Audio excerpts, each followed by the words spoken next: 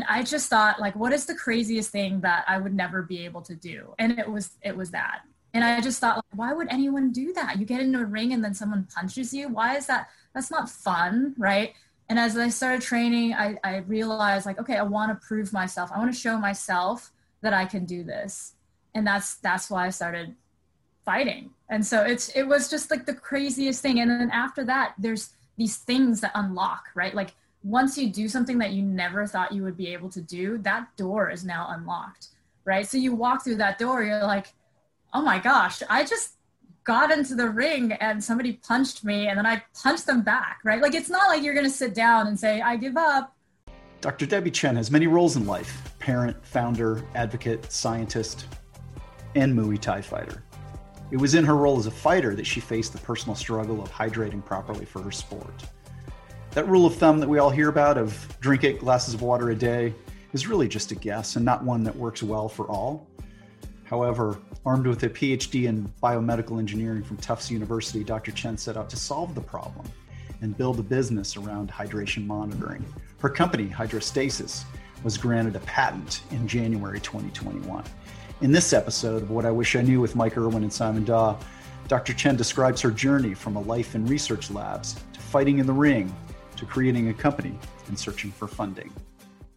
Well, welcome to What I Wish I Knew with Mike Irwin and Simon Daw. We're absolutely thrilled today to be speaking with Dr. Debbie Chen, who has an extraordinary background. So I'll go through sort of the resume part of it, but I think everyone will enjoy really understanding who she is. So Dr. Chen is founder, CEO of Hydrostasis, which is a hydration monitoring company. She's an entrepreneur in residence at the University of California, San Diego. Prior to starting her company, she was a scientist at the Sanford Burnham Prebys Medical Discovery Institute, at the Scripps Institution of Oceanography, and at the University of California, San Diego. She received her PhD in biomedical engineering from Tufts University. And Dr. Chen, welcome to What I Wish I Knew. Thanks for having me. So tell us, how did you get here? This is such an extraordinary background, and those are some of the formal kind of resume kind of titles, but you also carry with you several other important titles. You're a mother, you are an entrepreneur, you're a scientist, and you're also a Muay Thai fighter. So tell us, how did all that come together? Yeah, well, it wasn't planned, as all great journeys. None of it really was planned. Actually, it happened because it didn't go according to plan, right? And so, what I realized as a scientist was, I was really excited about doing these really cutting edge projects. And I was always involved in the high risk, high reward projects.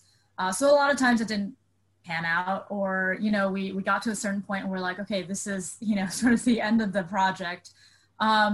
But I never was excited about the sort of large scale, 30-year continuous projects for whatever reason. And those projects are very, important, obviously.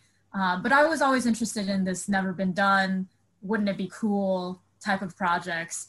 And I think, looking back on all of my projects, those are the ones that excite me the most. But throughout my scientific career, I always thought that I wanted to make more of a direct impact, right? Because science, it takes a long time. It requires a lot of thought, and the funding cycles are slower, and then there's this big gap between scientific discovery and commercialization.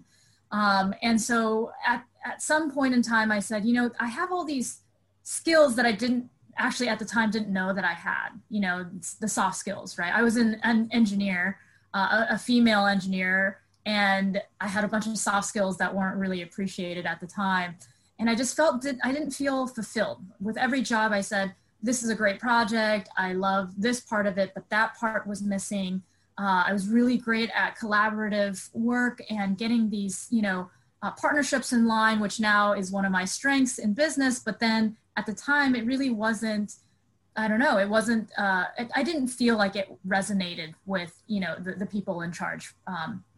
So, after I did a couple postdocs, I said, I'm not quite sure what I want to do, but I do know I want to make something happen, make something real, like bring a product to life. And I kept thinking about that. And I still didn't do anything about it until after I started fighting. So this is really when all of the journeys intertwined. I actually had started training about 8 months after I had my daughter. And it really was I think a difficult time for me because I was in transition. I actually was essentially let go after my maternity leave, which was kind of a tough time. You know, I had a new baby and then I was unemployed for a while, and, you know, we don't need to go into all of those issues, but I started training because my body needed to be stronger. I felt like, you know, I had a baby and I needed to heal. And then also I mentally, I needed to be stronger because I just felt like I wasn't standing up for myself. And this, again, goes back to all of your childhood upbringings and whatever challenges and sort of, I don't want to call them traumas, but that's sort of like the way that you were brought up is like, at least for me and my culture is you listen to the adults, right? You listen to authority, walk between the lines, do as you're told, and then build a life, have babies, and then that's called success, right? So I had this form of success in my mind, and that I didn't feel like I was fulfilling.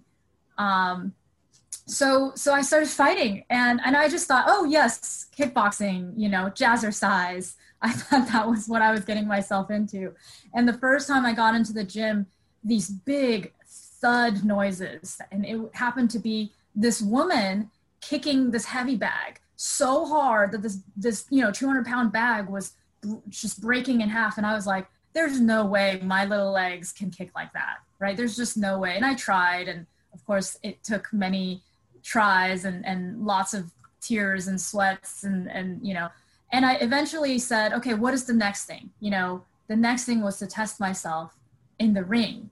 And it was just one of those things like, never, no way. I just had a baby. I've never fought before. I didn't grow up doing karate classes. In fact, it was kind of looked down upon, to be honest. You know, you're not supposed to be fighting. Only, you know, hoodlums do that or whatever.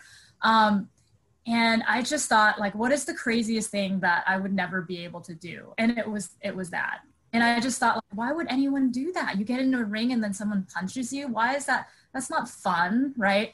And as I started training, I realized, like, okay, I want to prove myself. I want to show myself that I can do this. And that's why I started fighting. And so it was just like the craziest thing. And then after that, there's these things that unlock, right? Like once you do something that you never thought you would be able to do, that door is now unlocked, right? So you walk through that door, you're like, oh my gosh, I just got into the ring and somebody punched me and then I punched them back, right? Like, it's not like you're going to sit down and say, I give up, right? You're going to stand back up and you're going to go and punch them back, right? So what a life lesson. So I know then, Debbie, if you think about Muay Thai then, I mean, there's all this ritual locked up into it. One of my favorite sporting events, by the way, is I was in Bangkok one time and decided to go to a Muay Thai fight. And it was such an unusual experience, but there's sort of that discipline, you know, and it was almost like this religious experience prior to the bout. And then they kicked the heck out of each other. And I thought, that is such a contradiction. So as you think about, you know, you talked about unlocking, you know, these doors. Did you see yourself that way? I mean, were you fearful doing this kind of stuff, or is this just sort of a continuation of who Dr. Chen really is? You know, it was a search for self, right? I think pretty much every founder is doing this because there's some sort of search for self. Who are you? What are you trying to accomplish? The things in the past that you're trying to get over through this journey, and the lessons that you are looking to learn, right? And so for me, it was really just like, why do I feel so physically and mentally weak? Right? I would be in conferences, or I would be in just meetings, group meetings, very small meetings in 3 or 5 people. And I wouldn't raise my hand. I wouldn't speak up. it was sort of ingrained in me that like whatever I would say is either wrong or perhaps they don't really care about what I think. I had a lot of, communication challenges. And that really goes back to a lot of the PhD, right? Like the whole PhD is this peer review process of why, your science is not good enough. And then once you're able to prove that it is, then, okay, you get to publish this paper among your peers, right? And then you get to be acknowledged as you have an offering of a group of papers, and that's sort of your thesis, right? So I think it's sort of ingrained in me culturally as a sort of self-doubting type thing, and then also a academic career that is built on self-doubt as well. So there was a lot of doubt, a lot of like, who are you? Why are you doing this? Can you do this? And then, then I get into entrepreneurship, and there's even more of that, right? So it was really interesting how fighting was really a parallel to my founder career. How did you make the jump then? I mean, so you're in this academic side, and from academics that I've known in the past, some perceive that jump from university or from research to business is almost like selling out. Was there any of that, yeah. or did you have any doubts about, am I up for this? And how did you decide to make that choice? Yeah, so with my job at Sanford Burnham Prebys, I was actually in a lot of customer service type roles. I was a scientist, but also I was the link between a lot of academic labs and professors and our service-based imaging group. And so I realized I was really good at this, right? I was really good at taking a project, figuring out what they needed, doing the work, and then, crunching the results, making it into a report, and then sending it back to them to see how I can help them, do this process. So throughout this, I think I was there around 3 years. I not only gained, scientific, skill sets, but also realized I'm really good at building relationships. I'm really good at talking to people, and really just flourishing in the soft skills side, where I always knew I had skill sets, but was never appreciated. And now I knew that. On top of that, I had my first female boss that really just encouraged me to do whatever it is that I thought I needed to do. And so what I ended up doing was I signed up for a part-time accelerator program. And I started tinkering with my idea. So first I started off with UCSD at, it's now rebranded called Start Our Inclusion. And it was my first experience, doing a business accelerator. I ended up doing another part-time accelerator, tinkering since 2016, and I had a full-time job. And then realized, okay, I can build a real business on this, started thinking about patents and all this stuff. And then in 2018 was when I, went full time, and it was a big decision. I had to make sure I had, financial stability. I had to make sure that my husband was on board. I had to make sure that I had the strength to make sure that I can sort of be with my children the way that I wanted to be with them, and spend the time and the balance, and then also start this business, right? So it was a big decision, but also it was an easy decision, because I've never been so filled in my life. And after I started doing this full time, it was the most stressful, it was the most anxiety ridden, like everything that you have on the negative side, but also it was the most fulfilled that I've ever felt in my life. And, you talk about authenticity, right? And I really believe it's like when you're authentic to yourself, all of these decisions are easy, right? It's not that it's not challenging or not stressful or not uncertain or unknown. It's the decision is easy because you know that's the right thing to do for you. Debbie, how, an amazing start here, and I've kind of written down a few words, for me, you're an adventurer, yeah, and you've got that packs of energy. You're working, as you said, as a doctorate and in those labs and tests and all the things to do with that. And then you jump, as you say, into fighting. What, for the listeners, what should we be thinking of in our careers? Because there's some major kind of switches in terms of what you've done. Like you said, I think you said at the very beginning, it happened, it didn't go to plan. So I believe from what you've described, you're very happy and comfortable with that. But some people aren't, are they? So what's the message to the listener about your experience and what, we should be thinking about ourselves and our career and our lives? Yeah, that's a great question. I think for me, so the idea of hydration monitoring actually came from my thesis around 2006 or 7. And that was really because my thesis project was so difficult that I was like, hey, there's this hydration signal there. Wouldn't it be great if we looked at that instead, because this thing is so hard? And of course I didn't do anything about it. I incorporated over 10 years later. Right. And so I think the lesson there is that there's always little bits of thoughts and inspirations that you have gone through in your life.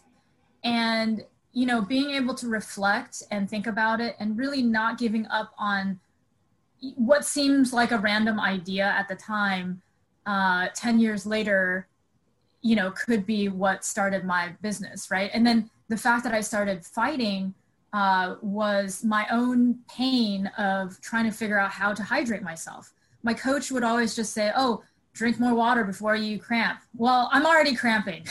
That's not helping me, right? And then my buddy over here is, 200 pounds and he needs less water. And I'm like, well, he's bigger. Why doesn't I need more? That doesn't make sense, right? And then the media is telling me, oh, drink 8 glasses of water. Well, I'm a fighter versus a couch potato. Like, how are we supposed to drink the same amount of water? So none of it made sense. And so all of it is sort of thinking about, okay, well, what else is out there, right? And I did my research and I realized there's really not a good solution out there to do the thing that I wanted to do, was to prevent myself from getting dehydrated or tell me how much to drink and when, right? And there's all these other products out there that didn't do exactly what I wanted it to do. And then I said, well, maybe I could do it, right? And that thought was like the craziest thing in the world. Like, what? What do you mean? Maybe, okay. So then I started doing more of the research and all this stuff. So I think it's just being open to ideas, right? Open to the things that string all of your life experiences together. Like, I'm sure, you, Simon, or Mike, you can tell the story of what is that string that goes through every single, job that you've ever had, right? And there's that string. And if you can reflect on that yourself and find that string in between, that's really, you're building all of the skill sets. I can tell you which skill sets that I've gained from every single job that I've had to bring me to where I am today. So Debbie, that requires some degree of self-awareness though, right? That you can think back about, say, I took away these things. Is there something that about your ability to be that self-aware that maybe, or habits or whatever that people could adopt? Yeah, so there's actions that you can take, and then there's just sort of the mindset, right? The learning mindset. Everybody talks about learning mindset, or Simon Sinek's infinite mindset. You have to, I guess, in a sense, always be searching, right, to better yourself. If you're happy with where you are, then you're not really growing, right? And so for me, I'm always just wondering, like, okay, I was unable to raise my hand in that meeting. What went wrong there, right? And very early on, when I started doing my monthly updates, I know, Mike, you received those. When I started doing those monthly updates, it was really painful because I was putting myself out there. I had to figure out how to write sort of the challenges into some sort of optimism, you know? And that is a skill set in communication that I think not a lot of people learn. So nowadays, I really welcome these monthly updates because it's a way for me to incorporate my business and also a little bit of me inside. I always try to put a little bit of me, what I'm struggling with, especially in now these times. There's a lot of political, you know, social issues that, you know, people don't talk about. It's not like your startup just keeps going while your entire sort of social and political world explodes, right? You're a complete person, and it's okay to be a complete person. And so for me, it's a learning of communication. It's a learning of, okay, how do you better yourself every day to sort of be on that learning path? And just on that then, moving into the entrepreneurial world and being open, like you said, and, you know, aware, if you like, of the risks. What things, you know, I guess as an entrepreneur, you have normal problems. But what things would you describe for you particularly were abnormal problems? So things you kind of think, hey, this is not right. Yeah. A lot of it goes to my unconventional background. And that means, you know, I'm a female founder, I'm a minority, I'm an immigrant, I'm a mom of very small children. And I think the startup world is just not made for people like me in any of these many things that I just mentioned. You know, just for example, I really like all of the social events being shut down for COVID because I was missing a lot of, you know, nighttime, bedtime stories and bath and dinner times with my children. Right. In 2019, that was really, I was literally out every single week, at least once or twice a week, doing networking or pitch competitions or whatever it was I was doing. And I was missing out a lot on, you know, those nights with my children. You know, and so people don't think about that, right? So where are all the women? Yeah, they're at home with their children because they want to do bedtime stories, you know. And for immigrants, you know, a lot of times, at least for the Asian cultures, you're just not built to be like, I'm the greatest of all the land, right? That's not culturally how you were taught. But then in startup world, you have to stand up there and you have to be like, I'm the best person you're ever going to meet. You know, if you don't invest in me, you're going to miss the boat, you know, all of those things. But then in your mind, you're like, well, you know, I mean, maybe there's someone better than me. It probably is, right? And so it's this sort of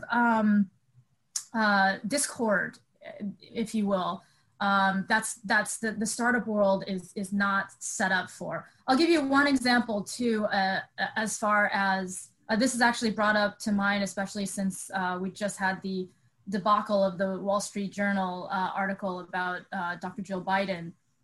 So I have a PhD. A lot of times I don't refer to myself as Dr. Debbie Chen. That's something that I had to learn to use because people discount my scientific background. So I was at a pitch competition and I pitched my pitch and one of the questions somebody had was, well, you know, we don't really know anything about your algorithms. So, you know, I guess that's kind of a detractor and I don't feel comfortable investing. And I said, okay, that's fine, you know, but this pitch is, you know, 10 minutes, right? Like, how much do you want me to go into the algorithm? I could. And in my mind, I said, to be honest, I don't know if you'll understand it, but also, you know, what am I supposed to say, right?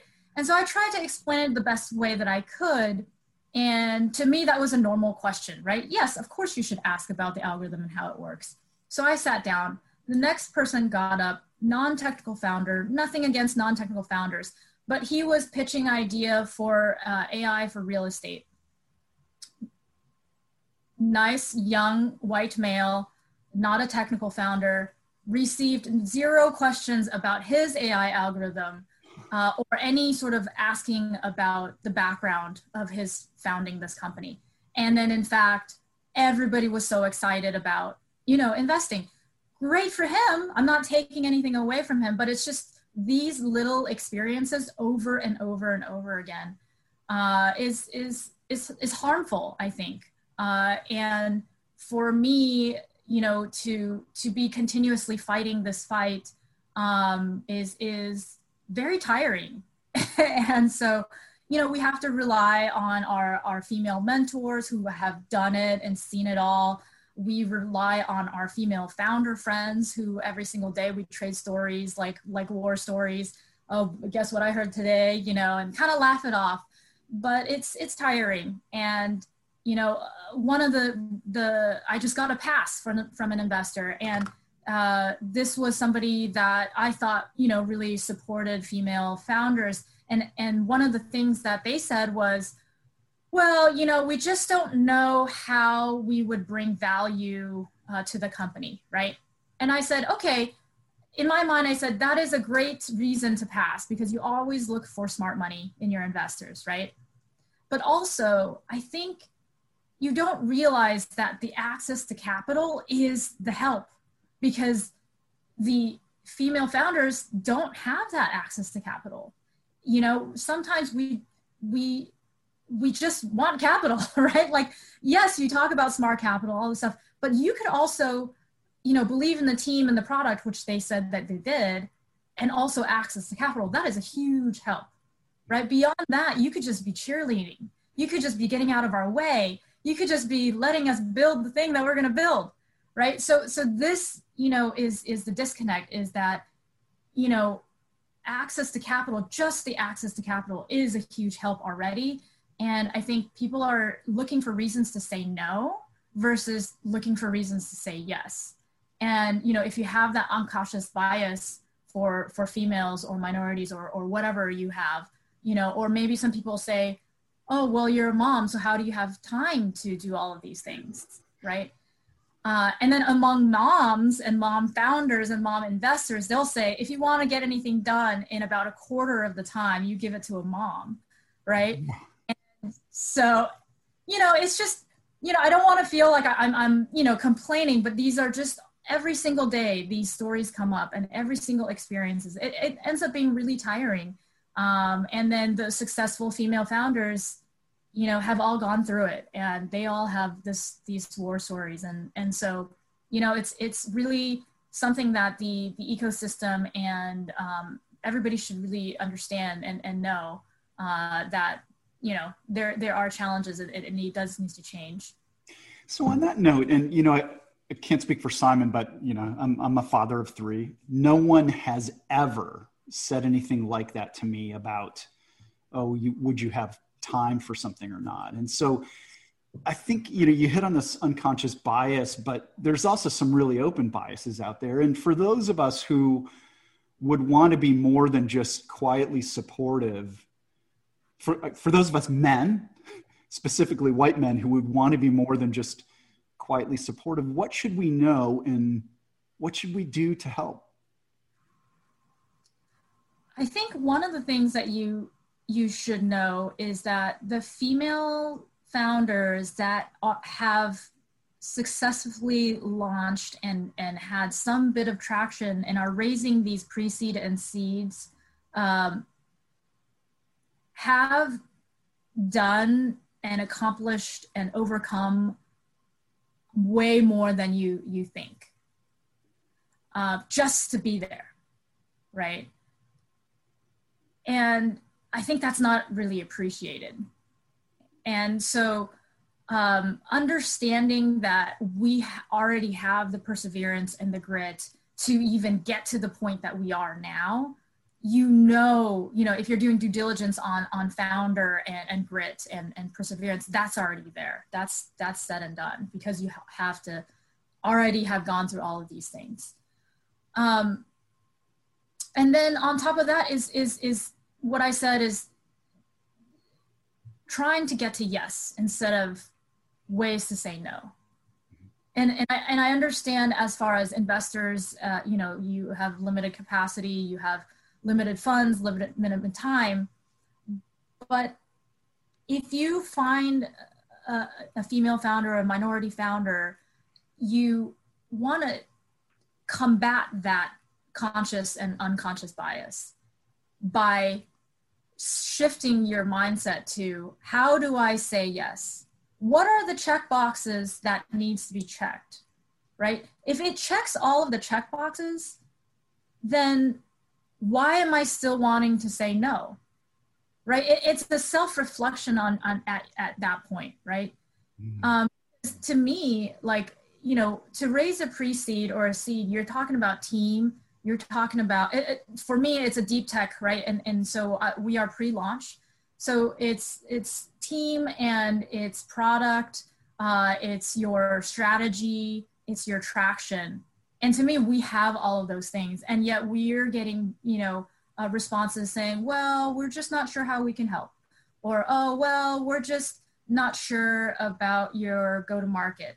And these are the things that you can help us with, right? Or instead of just saying no, say, hey, we have an idea. We believe in the team and the product.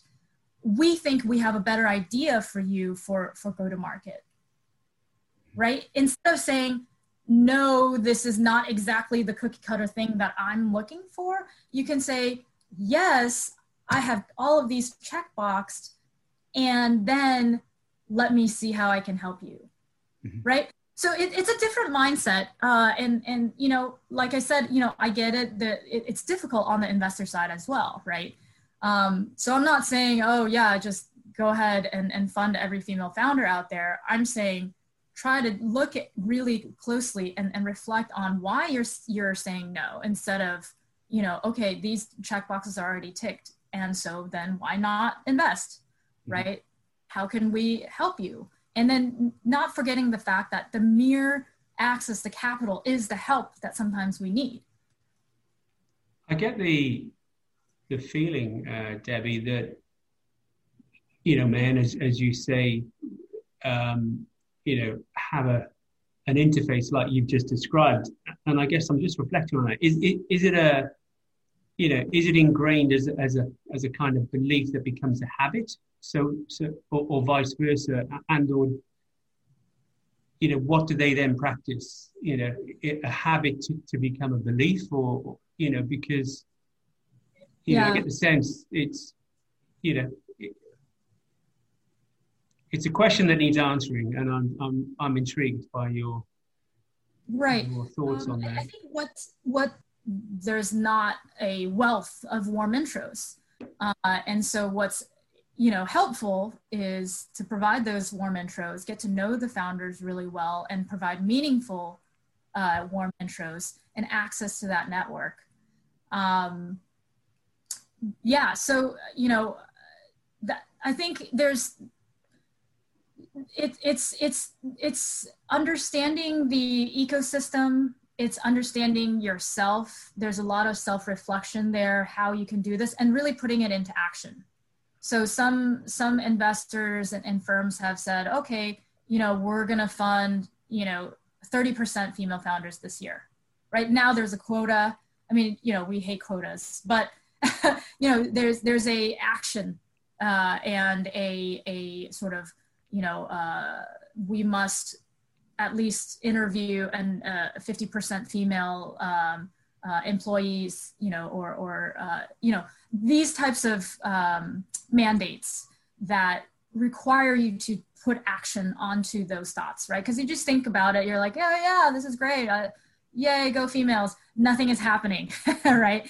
And so, you know, putting it into action, reflection first, putting it into action, and then really spreading the word, right? And there's a lot of spreading the word these days, but with COVID, you know, you have these studies coming out that this past year has been the worst for female founders as far as funding goes. It's, I think, 3 years.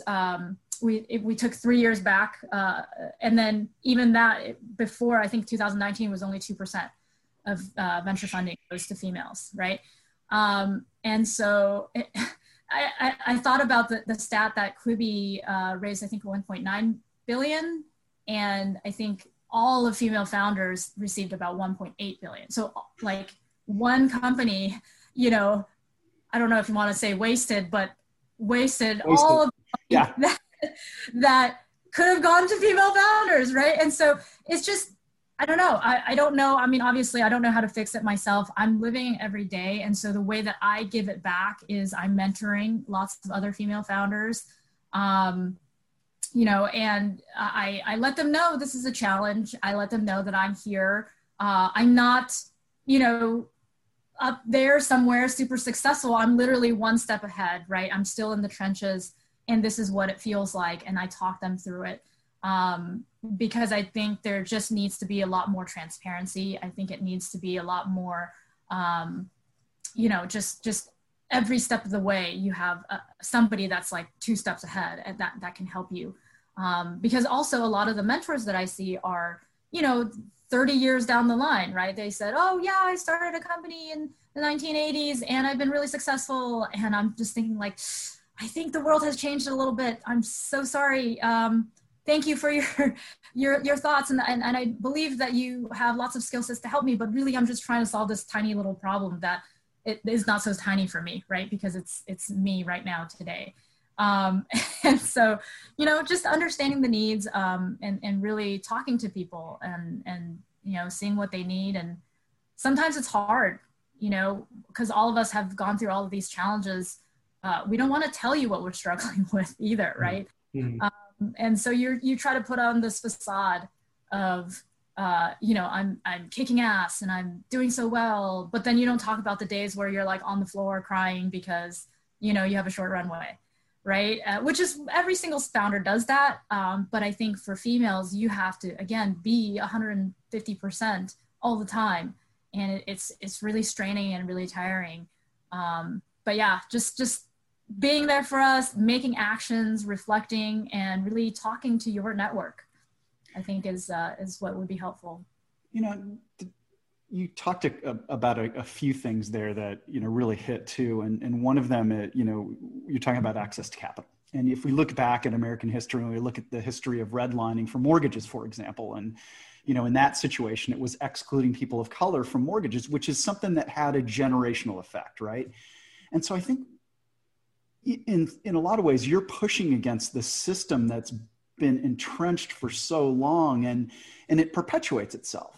You know, the people that have access to capital were the people that were sons of people who had access to capital and had those kind of warm intros and that kind of thing. And you know, here you come, you look nothing like them. But I mean, good grief. I mean, PhD in biomedical engineering, I'm really not sure that there's anything harder than that. So, you know, so to me, that's a cause for massive respect. And it's just heartbreaking to hear that these things exist. And yet at the same time, unless each of us takes tangible action to address it, nothing will change. And so in the state of California, when they required a percentage of, you know, female representation on boards of directors, that's a positive step. I mean, maybe, as you say, quotas aren't ideal, but we have to start somewhere. Exactly. Yeah. So as you think about it broadly, and I guess, you know, even in this sort of environment where we have, you know, active denial of science, and at least in the US and that kind of thing, and this, you know, the circumstances are so fraught. But for me, it's been a constant reminder that we have to do better. But if the world had to listen to you for a few minutes about maybe what's wrong, but also what each of us, what listeners could do to help change that, whether it's, you know, an access to capital, it's some sort of allyship or something else, what would you say? You know, I think with the current political and scientific climate, there's a lot of lack of empathy and compassion and education. I think if, you know, you got, you know, in a room, you know, 30 people of all different races and religions and backgrounds and upbringings and social economic differences, you will find that they care about their children, they care about their health, they care about their happiness, right? I think fundamentally we all care deeply about at least these three things, if not more, or food, and so I think, it's a culture of hate and cancel culture, right? Like, oh, I don't believe you, I'm just gonna, unfriend you or whatever, right? And then you get into these echo chambers. And I think for me, it's talking to people that you normally wouldn't talk to, being friends with people that you never thought you would be friends with. And then just learning that everybody's just human, even these like superstar, founders that you think are like, crazy geniuses. And you realize, well, the epitome of happiness in Tony Hsieh, he was struggling, right? And so, it's, everybody has their challenges, right? If you ask anybody today, Simon, what are you dealing with today, right? And really understand, like, how are you feeling? No, really, how are you feeling? It's not, how was your day? Good, goodbye. It's, how's your day? What are you struggling with? How can I help you? A lot of times it's not, oh, I need to, close this, account, or I need to, whatever.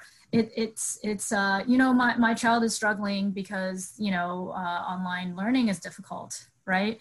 And that just goes across the board for every parent and every child. So I think, for me, it's just, for the connection of the world to be, more empathetic, really, I hate to bring this up because there's a lot of current, back and forth, but, the people that don't believe in wearing masks, for example, it's like, if it's choosing that, your grandmother perhaps can get sick, right, versus putting on a mask, like, wouldn't you do that? Even if it's just like a 1% chance, like, even if it's just a 0.25% chance, I would give my grandmother every tiny fraction of a percent, to not get sick, right? And she's gone already, but, it's like, I would do anything to get my grandmother back, right? Wouldn't you do that for your friend's grandmother? I would do that for a stranger's grandmother, right? And so it's a lack of compassion and empathy, I think. And for founders, I think for founders, it's just, getting to the point where you are comfortable with yourself. And that's really hard. That's the self journey that I've been going through. And I think I've just started to crack it, in a sense where, I know that I'm doing something that's going to be really impactful. Whether or not my business is successful, I have taken a leap of forward, right? And along the way, I'm sort of spreading the good and mentoring, other females, and I'm working on myself. So whatever it is, my next career, or if I stay in hydrostasis forever, I do know that through the last several years of, tears and everything for the startup, I know I've become a better person. I've met amazing people like you. I have now an appreciation for the world that I never had, because on any given day, I'm talking to people, all over the world. I remember one day I just like sat down at night and reflected. I had a meeting in London, a meeting in Austria, and this is of course all on Zoom, a meeting in New York and a meeting in LA. And it's like, how the heck did I get to this place from literally I'm inside this, scientific lab all day, every day, and doing my lab experiments, to I'm talking to people all over the world, talking about hydration and my own passion and making things different and impactful, right? And that's what I appreciate of this life. right, is like, wow, people want to talk to me, right? About hydration. Like, they're all so excited about my idea. And yes, it's difficult. This is something that people have been trying to do for a long time. And we feel like we're very close to cracking that code, right? So it's sort of exciting in a way. I think the optimism has to be there. And I'll give myself, especially during this sort of pandemic time, I'll give myself a day or two to sort of be depressed and, sort of mope around. And then I'll say, okay, let's go, right? So giving yourself grace, giving other people grace, right? I just think people are trying, right? Yeah. They're trying to do good. And if you really have a trust that people are trying and they're trying their best to do good, I think anything can happen. Debbie, interesting. You talked about the kind of science piece, and I guess, lots of science goes wrong. And I was listening coincidentally to a BBC program last night on the development of the vaccines, and they were interviewing a scientist who spends all her day in the lab and talking about, the lack of success with vaccines. And this one has come along, and she described the kind of energy and euphoria at the end of it and exhaustion of 8 o'clock in the morning to 1 o'clock the following morning, doing this for the last 5 months or so. This is the British vaccine. And, it didn't get to it in the program, but I felt her exhaustion. And I wonder for you, what other than fighting, but what things do you do and can we learn from to kind of get that headspace? Because you're right, it's hard to put a full stop or switch off from media and all the rest of it. But what does Debbie do? Because you've got a high energy battery inside of you, yeah? Yeah. So there's several things that I have started doing post-COVID to sort of get my center.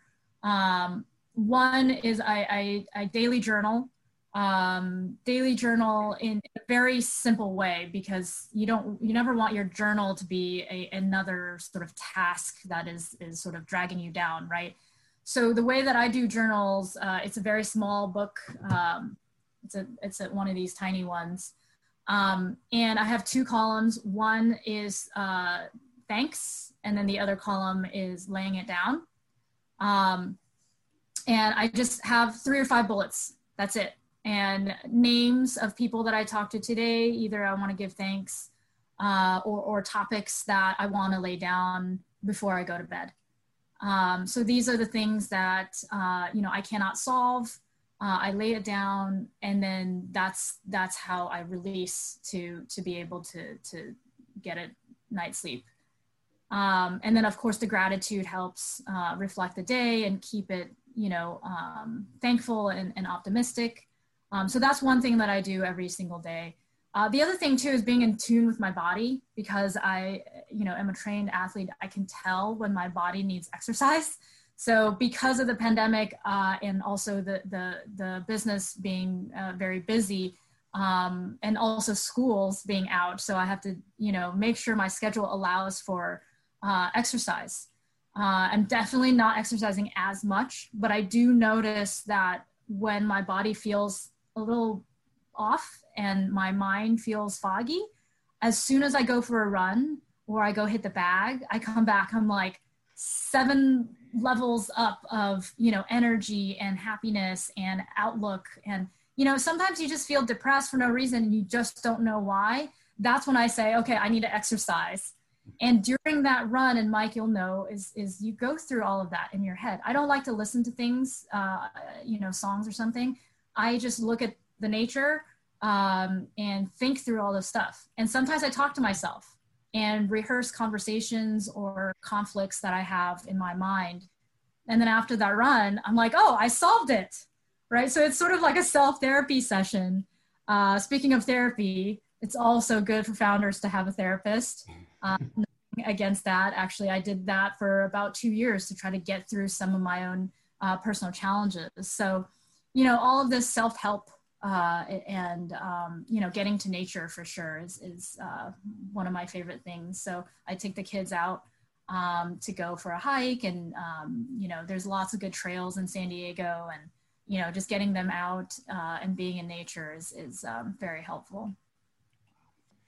Well, Dr. Chen, that was fantastic. I mean, there's so much that, take away from here as far as the journey of being a founder, the obstacles that you faced, given your path. And I, for one, I think I've told you this before, but you're someone who I hope to be in touch with 10 years from now, because whatever it is you're going to be doing 10 years from now is going to be terrific. And so I think you just showed that, shared that with our listeners today, that when you think about the impact that people can have on the world, you're one of those people. And I know that as time goes on, whether it's, more hydrostasis or something else, you're a person that I would absolutely bet on. So thank you for your time. Wow. Thank you so much, Mike. That means a lot to me. For me, it's always about building, personal relationships. And that's actually something that I said to one of my mentors before as well, is it's like, whatever happens, I just want to be friends with you in 5 years. And I think that was a very strange thing for her to hear, but she was like, oh yeah, likewise. So thank you for that. It's very meaningful. Thank you.